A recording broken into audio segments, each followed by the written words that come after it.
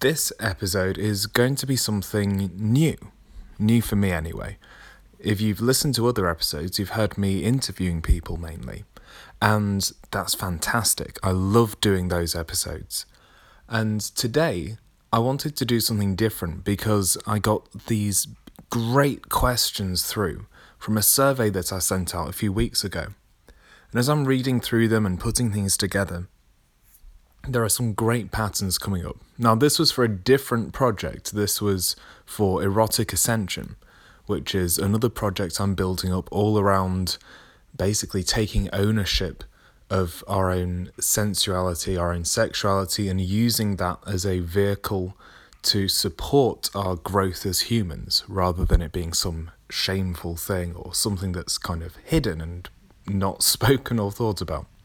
So that's that project, but the patterns that are showing up that I just really think will be helpful for some people who listen to this podcast. So let me know what you think. Send an email to info@thenewlifeacademy.co.uk with any thoughts, any questions, and let's go ahead. Today, I want to talk to you about this idea of how can I overcome deeply ingrained beliefs and retrain my thought processes. That was a very common question that showed up during this survey. So I asked people what their big challenges and questions were, and that came up really often. So I wanted to share a couple of thoughts. The first answer to how can you overcome deeply ingrained beliefs and retrain thought processes, you can do it patiently, because it's not going to happen overnight. And we can be very impatient, we can be in a real hurry to transform our lives. Understandably so, especially if we've been in a tough place. But having the knowledge that, look, it doesn't have to take longer than it needs to take. Change doesn't have to be slow and painful. But at the same time, it's not a case of teleporting. There's a picture that I'll try to find and share with you on social media, and I love it, of a man standing in front of a maze, a pencil drawing of a maze. And above the picture, like in those old Donald Duck cartoons, the eraser reaches down from the end of a pencil and just erased out this path through the maze. So it's a direct path going through it. Great image. And I thought to myself, that's great. So the guy standing in front of that maze, he doesn't have to go through all the twists and the turns and figure all that stuff out. But he still has to walk it. He's not just teleporting from this side to the other side. Even with a more direct route in front of him, it's still going to take steps. So when it comes to this kind of thing, having that patience and being kind to yourself, not tolerating stuff that shouldn't be tolerated, but just giving yourself the understanding and the compassion that, look, if a problem took years to create, then it might take more than just one conversation or one therapy session or one book to change it. So the first thing, having patience. The second thing is about looking for the patterns, because the biggest challenge with overcoming deeply ingrained beliefs is identifying them. If you know what the enemy is, if you know what you're targeting, then there are a bunch of tools you can use from various modalities, and you can target them, you can solve them, you can do great work very quickly. The challenge is pinpointing exactly where you need to be working. Because these things, they can go in the background of our minds. They're this undercurrent that we don't really think about. So how can you notice them? Something I advise all the time people to do is stepping back and imagining watching your own life as if you were, say, an alien observer, or you're just someone who's watching you and has to do a study and figure out, how does this human being work? What do they believe? What are their thought processes? What's their logic that's driving their actions? And when you look at your actions, say over the past 6 weeks, and you see how you've acted, how you've treated yourself, how you've treated other people, the thoughts and the emotions that have been common themes throughout your week. When you look at those types of things and then ask yourself the question, what would have to be true in order for that behavior to make sense?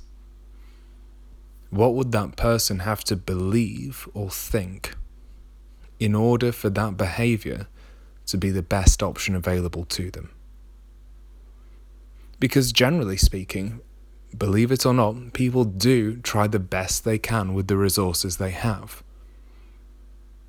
But if we believe things like, I'm not capable of getting better, or I am flawed and sinful, and I'm incapable of healing myself without some divine intervention, if we believe things like that, then even if we have help available to us, even if we know what to do, that belief will undermine our efforts. So looking at our behaviors and seeing what adds up, seeing what the patterns are, that can help bring to light some patterns and some beliefs that we wouldn't otherwise have noticed. And so let's say you've pinpointed a few beliefs, and here's the third and final point for today. Let's say you've pinpointed some beliefs that you know are holding you back, some thought processes, some thought patterns. Maybe it's around being inferior to other people. Maybe it's around the whole headship and submission area. Maybe it's around job opportunities, or the idea of, well, I don't have an education because I never went to college, so I don't have any opportunities now. Whatever the belief is that's been holding you back, just a quick piece of advice I wanted to give you was to take that belief and think back in time, because you weren't born with it. There was a point in your life where that belief went from being not yours to being something you did believe. So we want to think back to the moment or to the experiences when that belief took hold, where it formed, when the evidence was being collected for it.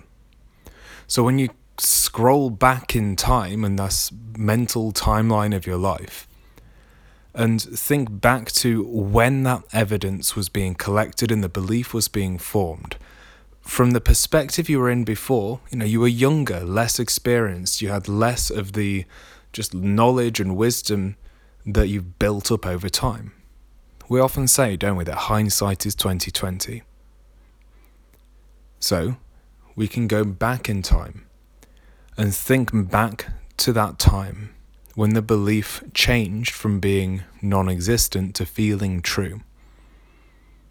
And so when did you decide that?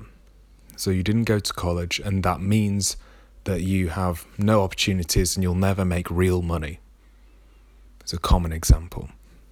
Okay, when did you decide that? Where were you when you were deciding that? What was happening around you? And where were you before you were deciding that? What was happening then? And when you look now from the perspective that you have, from all the knowledge and the opportunities, even if it's simply the knowledge that beliefs can be wrong, if you're listening to this, then you know that entire belief systems can be wrong. So if an entire belief system that you thought was the truth, you called it the truth, if that can in fact be wrong, then maybe the beliefs about your limitations can be wrong too. So that's something to explore. And to take the beliefs, the ideas, the identity, concepts that keep us stuck, and unpick them, challenge them. And then we really can begin to build new lives where we've overcome deeply ingrained, deeply entrenched beliefs and retrain our thought processes to be empowering and supportive of the kind of life we want to live. So that's it from me. I hope this is helpful to you.